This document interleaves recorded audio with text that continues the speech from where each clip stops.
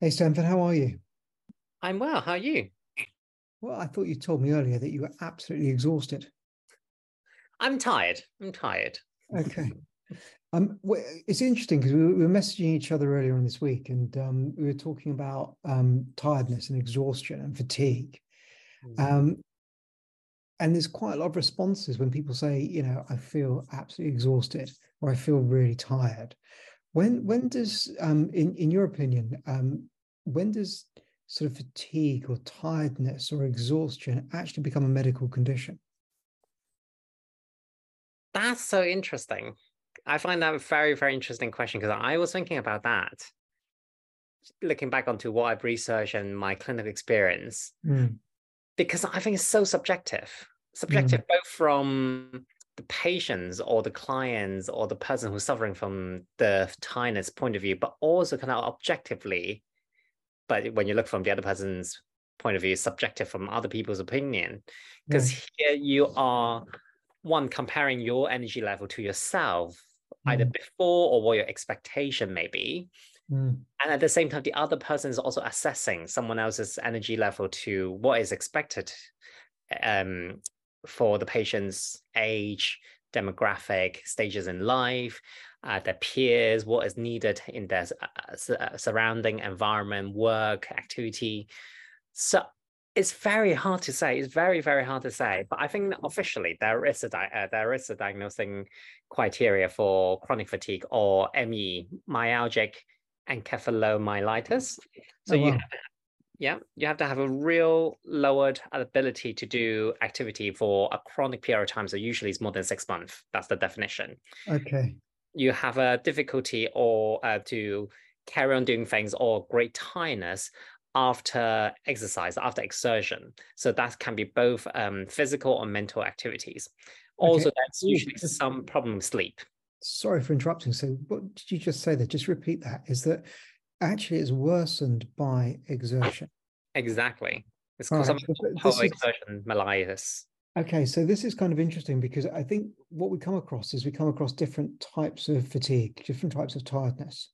And almost in a way that some tiredness that happens actually is helped by exertion. But when you're looking at something like, chronic fatigues, it's actually, it's worsened by exertion. So exercise isn't actually a cure. It isn't the direction to go in. And I also like the way that actually it's something that's occurred for over 6 months. Hmm, exactly. So something long lasting. I guess Right. in some way it also depends on the level of exercise as well. Because actually, in some medical bodies, the treatments or recommended regime to help with the condition is actually graded exercise regime, which means you gently, slowly reintroducing the exercise to increase the tolerance. So Right. it really depends. But there's a oh, sorry.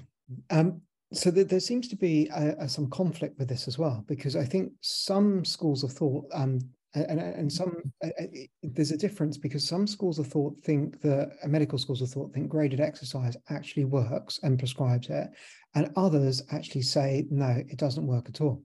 So there actually is a conflict between the advice given within the medical establishment, because I think that what we're actually seeing is that no one really knows very much about why this happens, do they?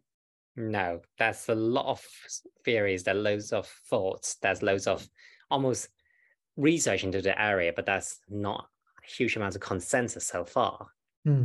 I'll be interested. What is yoga's perspective or Ayurveda's perspective on tiredness, fatigue, depletion, Hmm. exhaustion? It's got a name actually. It's called Balakshaya. It means that you're. And I was explaining this to someone recently who came to me with long-term chronic fatigue.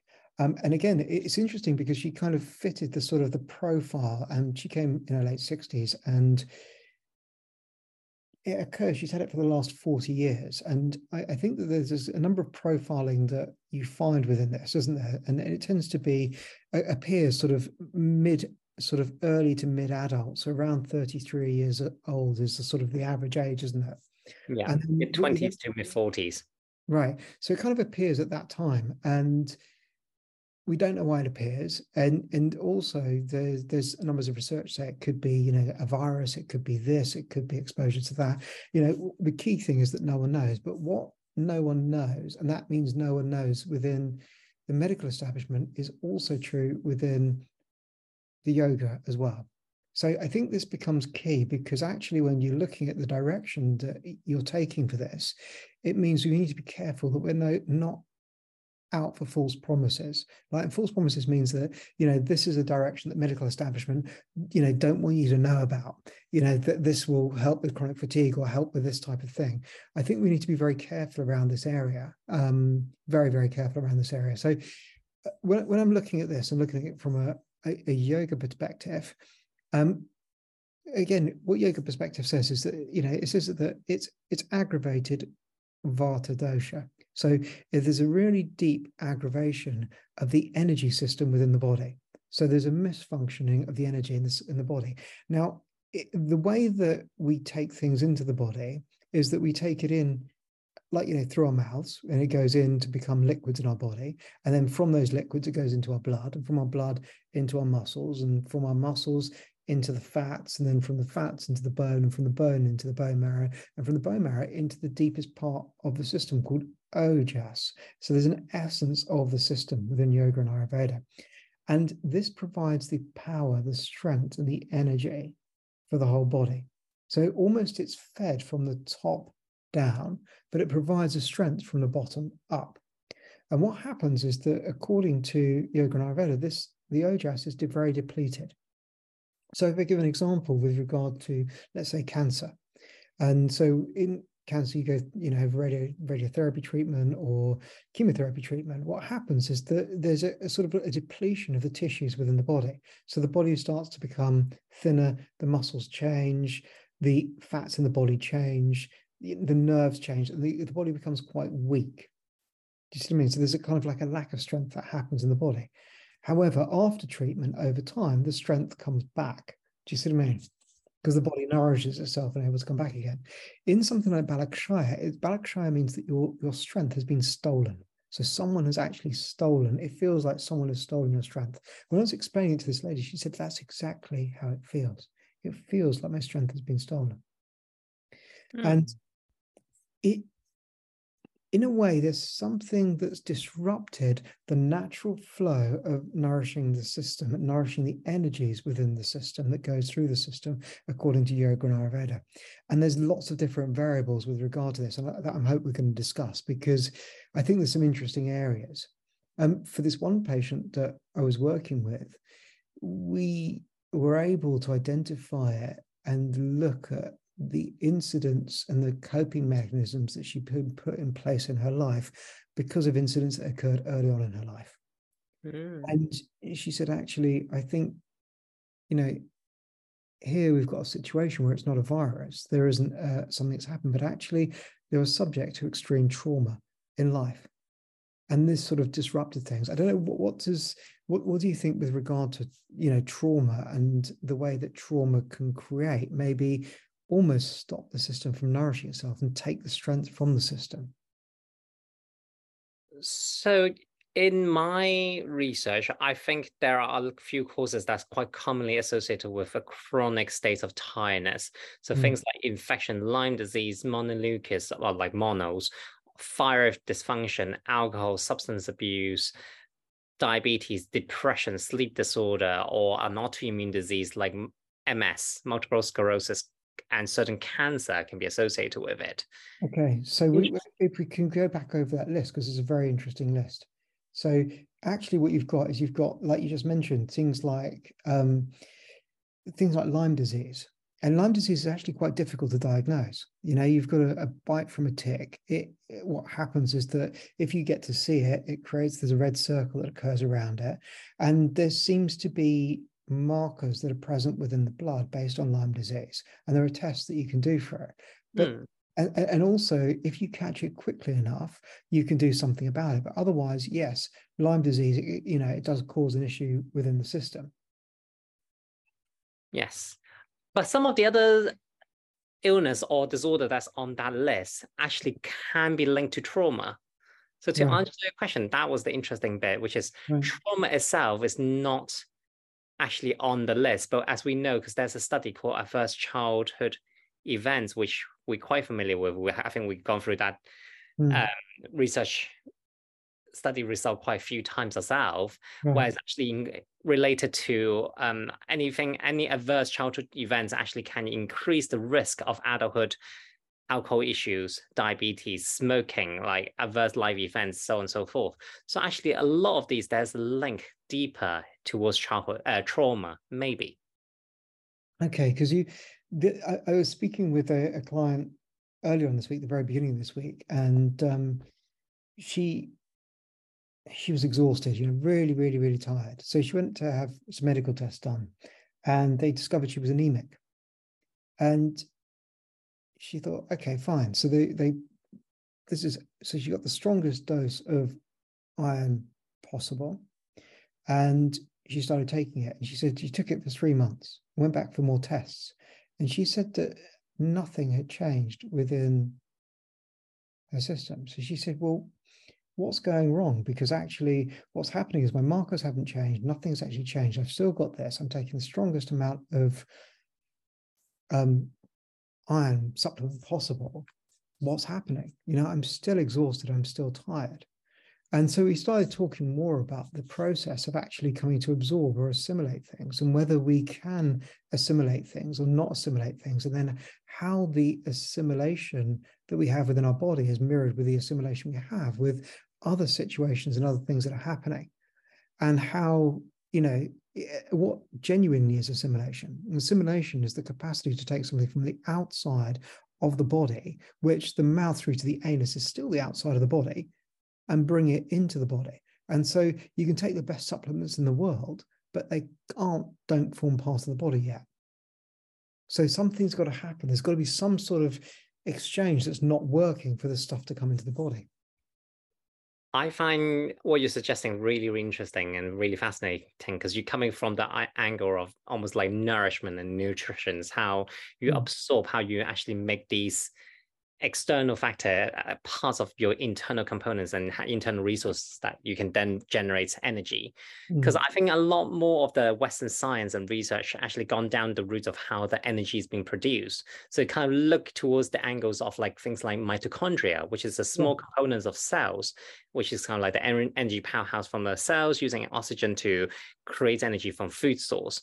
It also started looking at a lot of things like ATP production, which kind of is a scientific term to describe basically what energy is, and markers that's associated are high or low energy production, or are we using a lot of oxygen to actually respire to actually create energy, or are we respiring in an anaerobic state, which is actually less efficient. So I find it very interesting. Maybe with the Western science angle can also think about what is being put in, because we use the substrates that you describe into the respiration to create the energy. And I like the link because mitochondria, I mean, there are exceptional things within the body, aren't they? And the ATP process is an unbelievable process as well. So I think there's actually, I mean, if you get a chance to listen to there's a Melvin Bragg thing on Radio 4 in our time on mitochondria. So interesting, really, really interesting. There's also a link with depression, isn't there? So we find that almost in a way, there's a lot of fatigue that occurs with depressive states.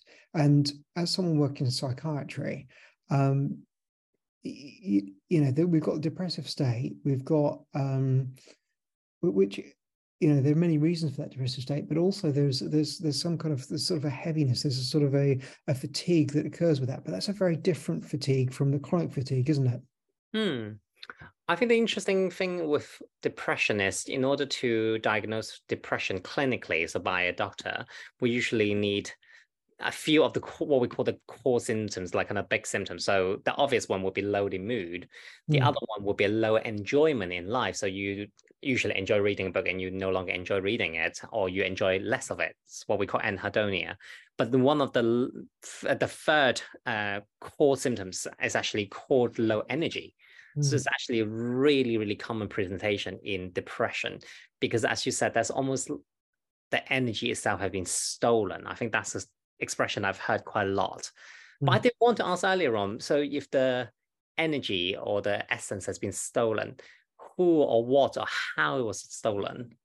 Okay, so we discussed earlier on this idea of vata dosha. So this idea that actually it manages the functions of most of the things within the body, but it works alongside something called agni. And agni for me is it's a metabolic thing that happens. So it moves. Metabolic means that it takes a substance from one area and moves it, transforms it and moves it into another area. And so there is an agni that happens at all the levels of the tissues of the body.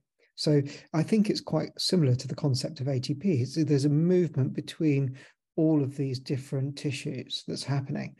And what they're saying here within Ayurveda is there's a disruption of agni at particular levels. And that level can be at the level of the liquids, at the level of the tissues, at the level of the blood, at the level of the fats. It can be at the level of the bone, or it can be at a much deeper level, the nerve, the marrow, or actually at the deepest level, the ojas level. So it's kind of saying that there's an issue with regard to this process, which, so for me, this kind of matches quite a bit with the thinking around mitochondria and ATP. So is this sometimes when there's a disruption in this metabolic or digestion process, it can cause tiredness? Because I will give myself an example. Today, my lunch hour has been quite abnormally delayed just because of that certain piece of work that I have to do earlier on. I feel really, really tired, despite the fact that I had a really good lunch afterward. For continually for 2-3 hours afterward, I feel really, really tired and drained. And I almost feel like, as you keep saying and telling us, actually, if we don't nourish ourselves in the proper way, then we won't be able to metabolize it properly. And then the tiredness will have to be, I need more time to get out of the tiredness and the hunger almost. But I think I come back to your question. What is it that's happened? What is it that, we've got a profile that happens roughly mid-adult age, often female, more than male. What is it that happens within people, within their lives? What occurs within this? Because it's a biological illness. It's not a psychological disorder, but yet we're getting psychological effects. You've got, cognitive dysfunction. The mind is changing. There's an impairment of, the way that people operate in daily life. There's almost a loss of productivity. And the other thing that I find absolutely crazy is that most people are undiagnosed. So we actually really don't know how many people per head of population there are that have this. Do you see what I mean? We can't say X percentage of people have it because a lot of it is undiagnosed. And as we're talking about this now in various different ways about tiredness and the links to everything else, we just don't know. I think it's very difficult to be diagnosed because that's not really a test you can do to confirm or, exclude the condition per se. There's not a blood test or cuff or measurement or scan that can really measure the ATP level, and there's not a normal range of energy or / ATP level in the general population that you can measure it against. And I think that's the real difficulty. So that's why I think a lot of the time people who suffer from the presentation actually almost felt quite misunderstood by the medical professional sometimes, even, or people who are around them, because also it's very hard to see. It's not like some of the other syndromes or infection where there's physical signs. Tiredness is very, as you said, although it's a physical experience, it's actually also very psychological, emotional. So actually for people around someone who suffers from it, it's actually very hard to tell sometimes. And also there's a real difference between what's described as chronic fatigue syndrome and ME. There's a real difference between those two things. And actually those people with chronic fatigue syndrome will actually say they do not have ME. Actually say these things because actually ME is a very different diagnosis. And that's what I also find interesting, because there's a kind of confusion between those things. And there's also there's another idea that some people actually want to call it systemic exertion intolerance disease. So actually, if there is an exertion that's being performed, the system can't actually do it. So there's an intolerance of all that stuff. So I think that what we're also grasping is that not only don't we know, but actually it's very difficult to describe because we can't categorize it in a very, very clean way. But the experience is one of extreme tiredness. And I think for me, that's the kind of like the thing that binds everything together, is that actually there is this extreme tiredness that's going on. So maybe crazy suggestions for theory is actually there's quite a few different processes happening at the same time that ended up with quite similar experience by people who suffer from it, which is why there's a lot of confusion in how to diagnose them, but also sometimes quite confusion in this presentation, because it almost sounds they're quite similar, but actually in fact the underlying process is quite different from individual to individual. Correct. Because if you think about a lot of the causes that are presented, I mean, I've had one gentleman I worked with for years who he had chronic fatigue. He couldn't do anything. He was sweating. Any kind of exertion, he was exhausted. But there were problems. He had problems relating to his immune system.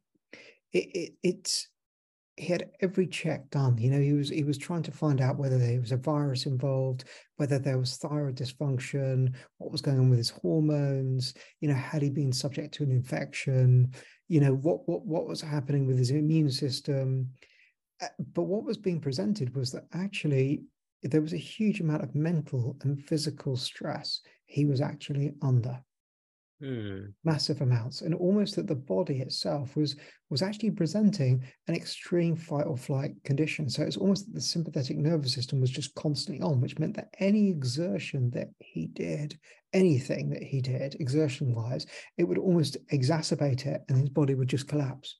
And I think that may be very much related to your question about the common age of presentation as well, because somewhere between the mid 20 to mid 40, or as you said, on average is around the age of 33. That's usually culturally and psychologically, that's described to be the stage when we become an adult, because you slowly leave school, you slowly leave family, you achieve more and more independence, you're establishing yourself in the society. At the same time, you may start going into your own relationship, rather it's romantic, maybe it's your friendship, maybe it's your colleagues, establishing your own community. You have to learn how to be independent, but at the same time also interdependent. And it may also be the stage we start forming a family as well. So there's actually a lot of changes and transition from one community to another community, where there's a lot of creations, and I will almost use the word fighting involved, because almost you have to fight to find your place in the world and in the community, in the society.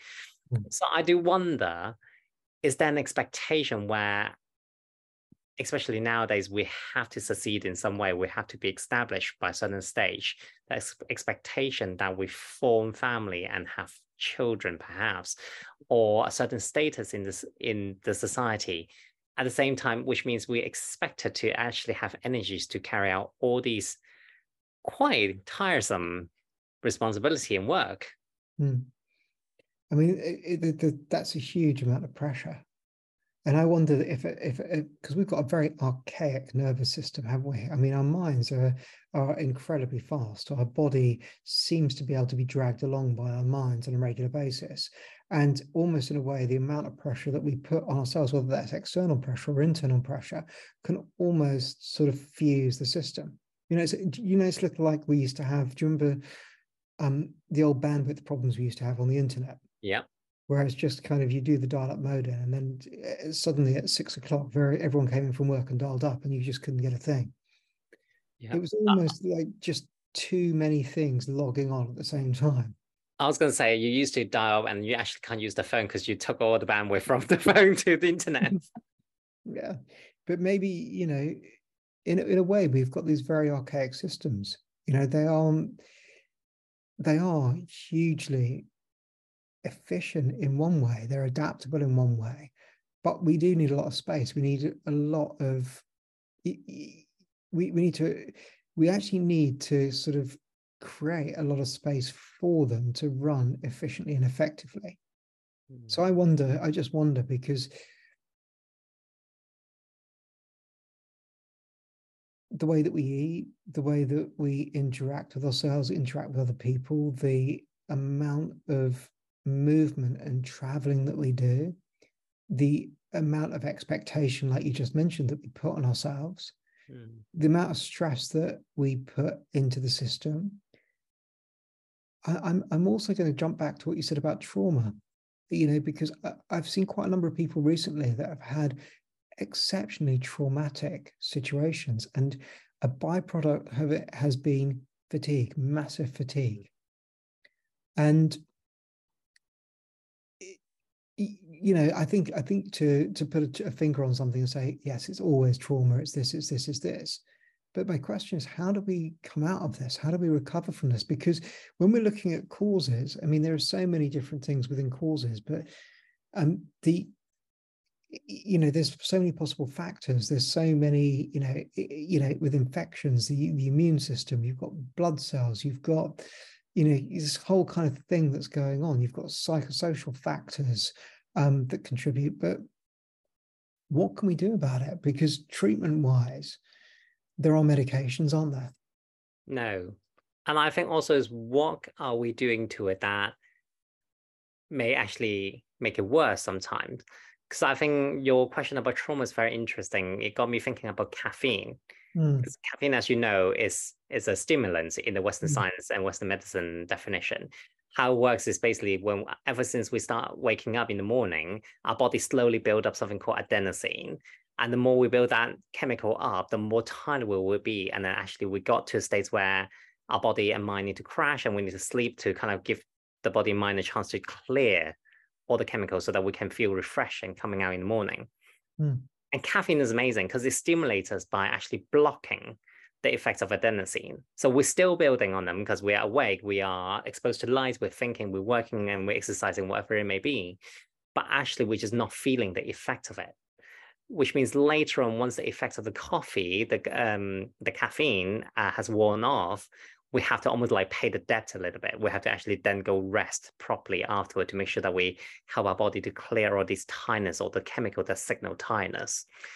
And I think in some way, do we actually do something quite similar with a lot of other things, a lot of these courses where we use things to mask it or use things so that we don't quite connect to the tiredness and the fatigue straight away and deal with it. And later on, until we got to a stage that we have to deal with it. Because I'll give an example. I was hearing about a case study recently. So a really bright young person gone into university for 3-year course, very quickly realized actually the course is quite demanding. And not that they are not capable, but it's just quite demanding and it's understandably stressful. In the first year, I think they start developing symptoms of vertigo. So there's a imbalance inside the inner ear or the senses itself that cause a lot of almost like the room spinning or dizziness. Later on, gone into headaches. So there's a lot of pressure inside the head. And eventually by the third year, I think there's a lot of tiredness in the system that's almost got diagnosed to the stage of chronic fatigue. And then when I hear about that, I was wondering, would there have been a mechanism of preventing it if we have caught it earlier on in our thinking? Actually, you're under a lot of pressure. Instead of keep pushing forward, either we need to find a way to delay things slightly or actually help you to deal with the pressure effectively so it doesn't get built up so much and burns out and on the other side. Because it's actually, there's an excessiveness that's going on. And the excessiveness almost, I mean, this matches with what Ayurveda is also saying about it as well, is there's an excessiveness. But they give excessiveness in numbers of different ways. They give excessiveness, like you mentioned with coffee, masking it, and excessiveness in consumption of unwholesome food. They say, ununctuous, unwholesome food. They say actually the food itself, it's like, some people after they have lunch, suddenly they become really exhausted. It's like actually that food wasn't wholesome, but imagine that's occurring all the time. That kind of feeling of tiredness is occurring all the time for you. Now, but that's just one cause, which is to do with food. Another cause to do with what you're talking about with regard to the excessive stress that we put the system under, almost that we fry the nervous system with the amount that we actually put into it. Also, that's an excess.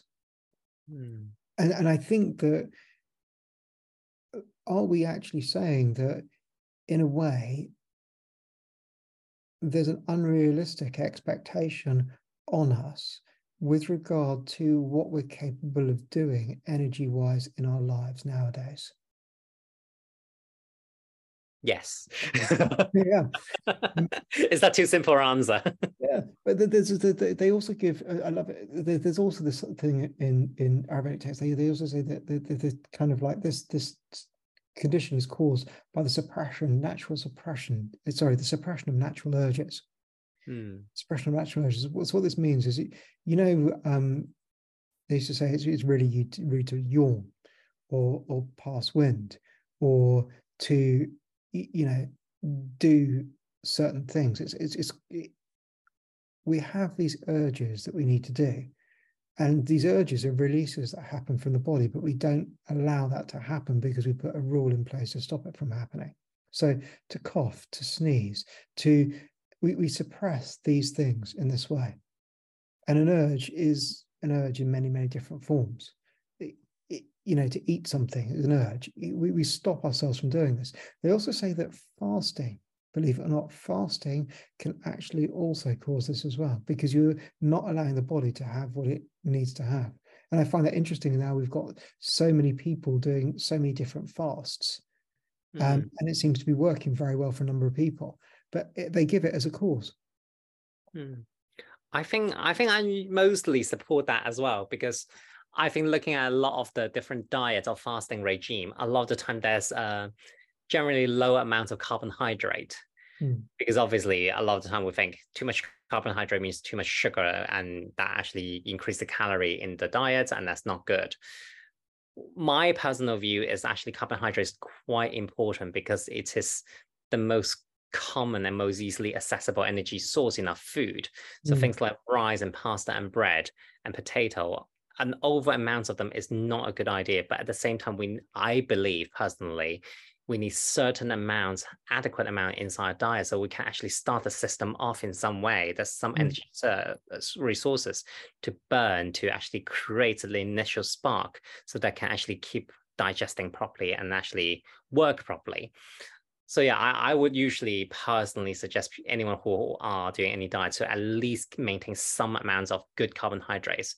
So obviously things like sweets and sugar and chocolate, I think those are the amounts that we can usually take off a little bit or quite a lot of them.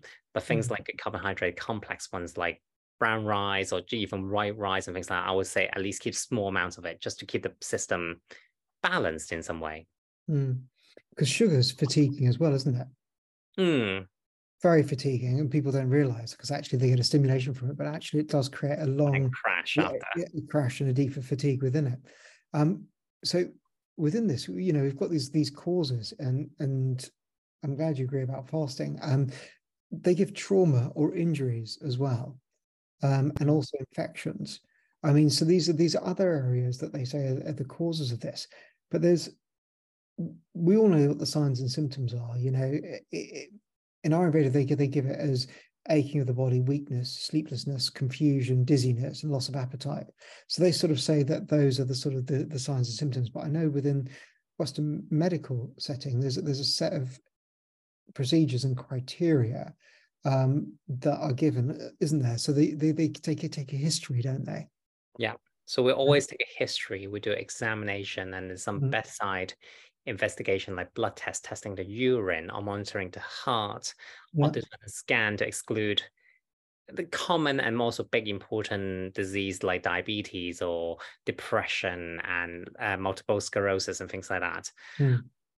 I think what you talked about, how sometimes it can be almost quite confusing how the presentation is. There's also these additional symptoms that you can have, because we named three in the beginning. There's lower ability to do activities more than 6 months. There's a post-exertion myelitis. There's a sleep issues. But as you mentioned already, sometimes it can affect the thinking and the cognitive function. So it's described to be brain fog. It can be very difficult for the person to hold their posture, rather it's sitting or standing. Chronic pain you mentioned, sometimes even the lymph nodes start getting quite tender, or you get a sore throat, or you get really irritable bowel, chills, night sweats, allergy, shortness of breath, irregular heartbeat. I'm quite glad that you brought up the Vata dosha, because that's one of the constitution that sometimes people can be associated with, or can understand more easily how some of these symptoms can be explained. But I do wonder, is there any other almost state or nature that actually chronic fatigue is described in yoga Ayurveda as well?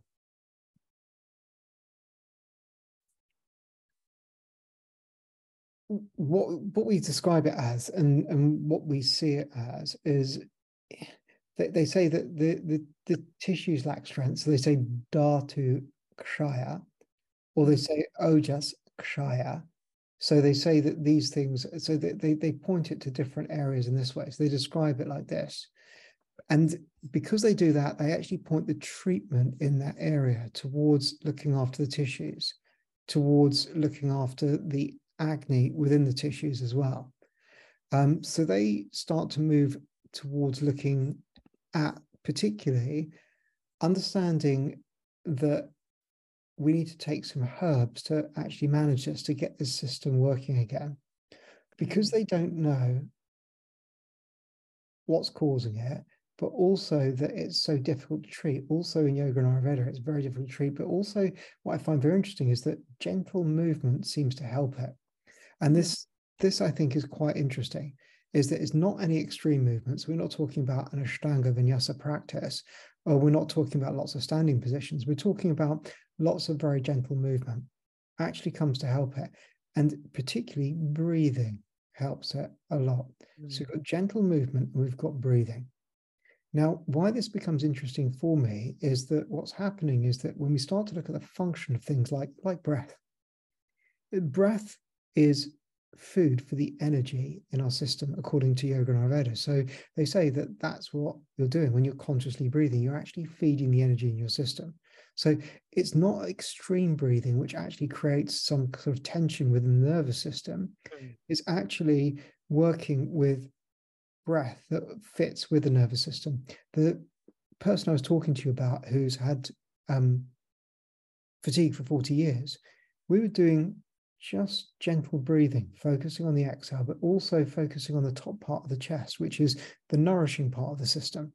And we were just focusing on this area. We were doing very small retentions at the end of the breath in with very, very gentle movement, and then slow exhalation. And she said it was so freeing. So she felt so much better afterwards.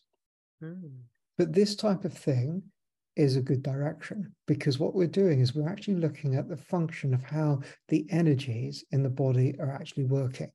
So we start to remove the labels to one side, and we're starting to kind of go, okay, how are the energies in the body working? What is it that person needs? That person, actually, they're depleted of nourishment. They need nourishing practices. We cannot push the system. We have to very, very gently work with that. And it's why yoga is so good, because if it's done in a conscious way, which is very gentle movement, what I mean by that is lying positions, things like depleted, just gentle movement up and down, actually done on the exhalation is fantastic. Okay, gentle movement in this way, this type of thing with breathing really, really, really helps, because you're targeting a particular area of the body. You're working with the breathing, you're working with gentle movement. Now, this is one direction. There's another direction that they also look at with regard to herbs. And there's one, do you know, have you heard of one called Tripura? Yeah. It's a Tripura.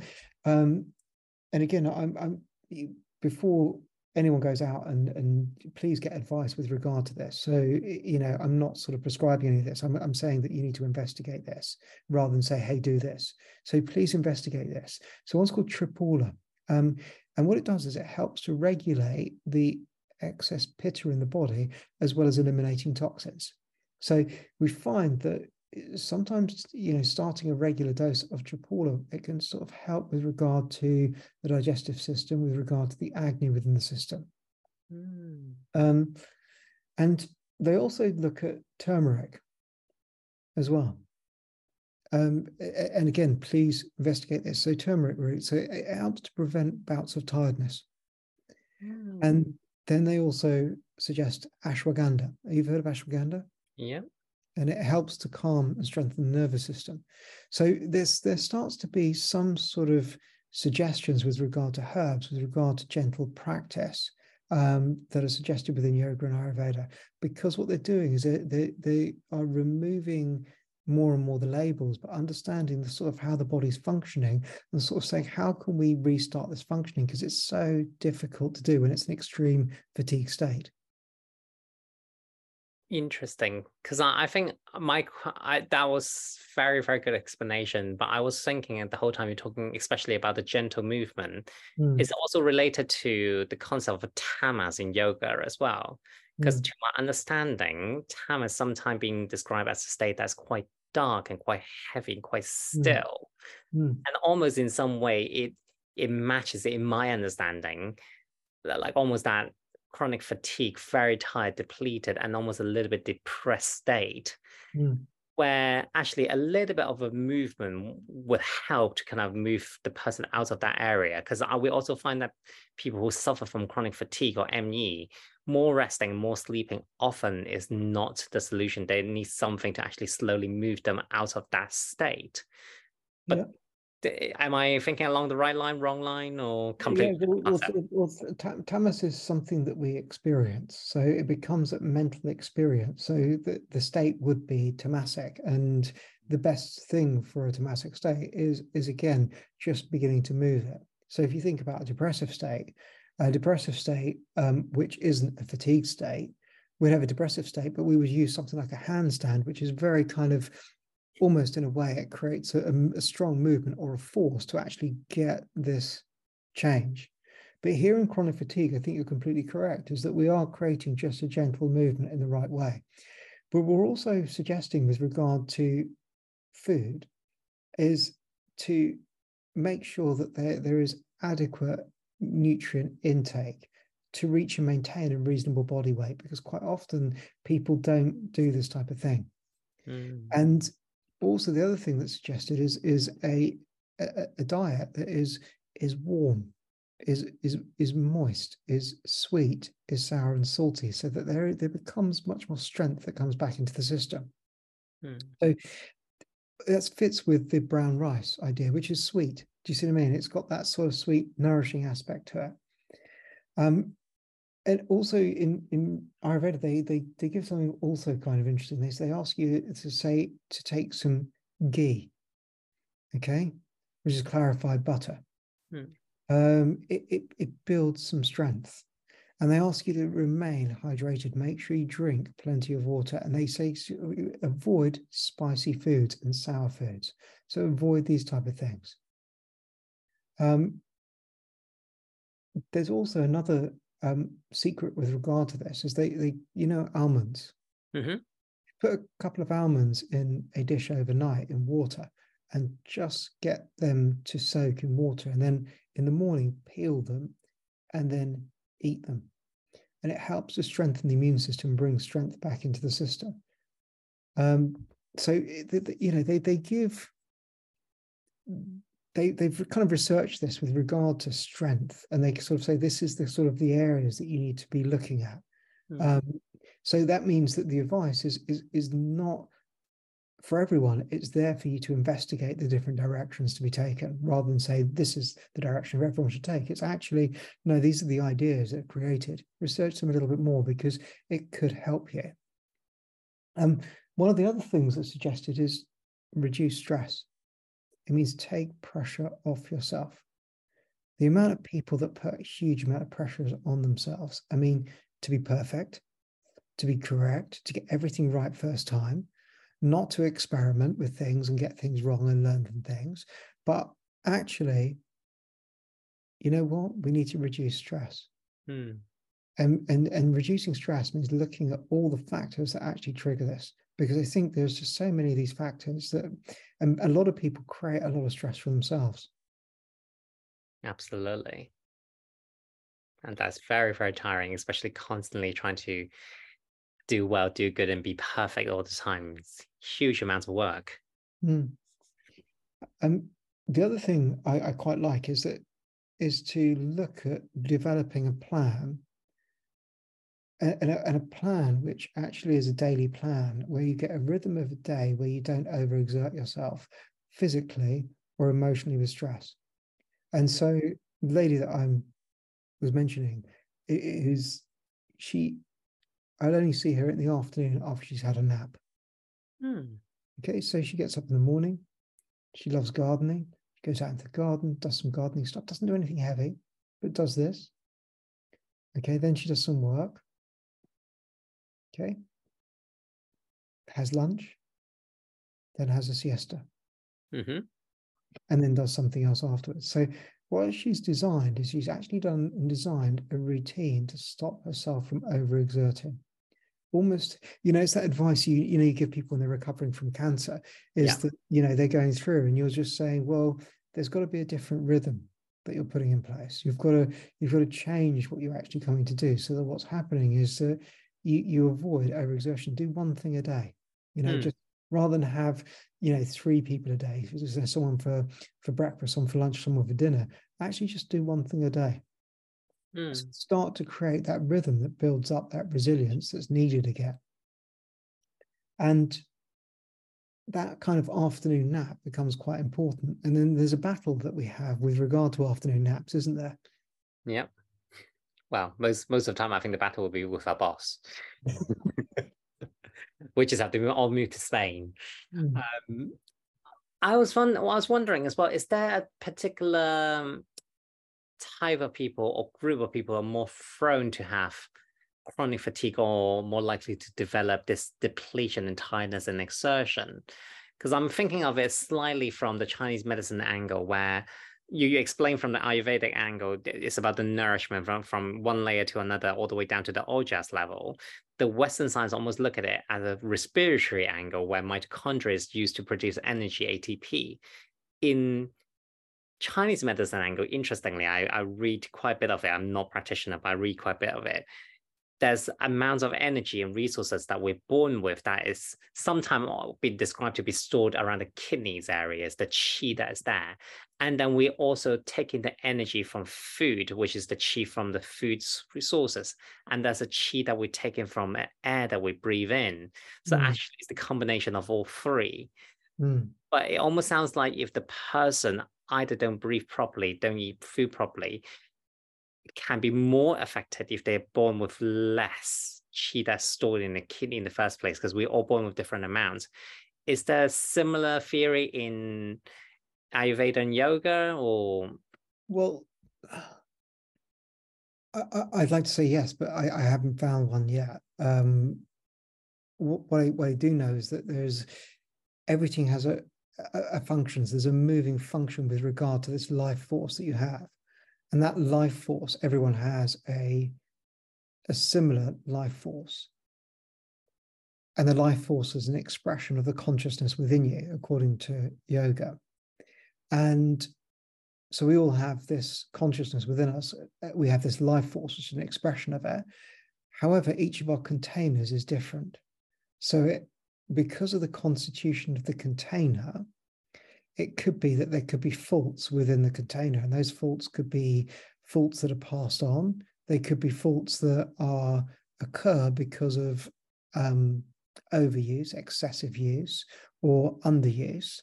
So that there could be faults within it, but it has every container has a similar functioning. So it's got the capacity to take something in and to move something through it and to move something out of it. But its construct is slightly different. Yeah, I think I would agree from the Western science point of view as well, because actually chronic fatigue is a relatively common presentation. It's like about 0.2, 0.4% of populations.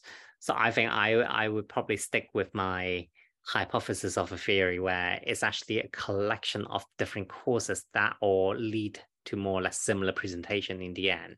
Mhm. And maybe there is a group under another theory is more prone to develop this tightness and exhaustion, but actually a lot of things in life that we encounter can slowly build up towards it. And Mhm. maybe there's a threshold somewhere in us that actually once we reach that stage, we finally recognize there's actually a lot of tiredness and fatigue that we have to then deal with and actually kind of move out from. I would agree with that statement quite fully, actually. And also, it then puts in it then validates the approach taken, which is to create a structure within the day to help.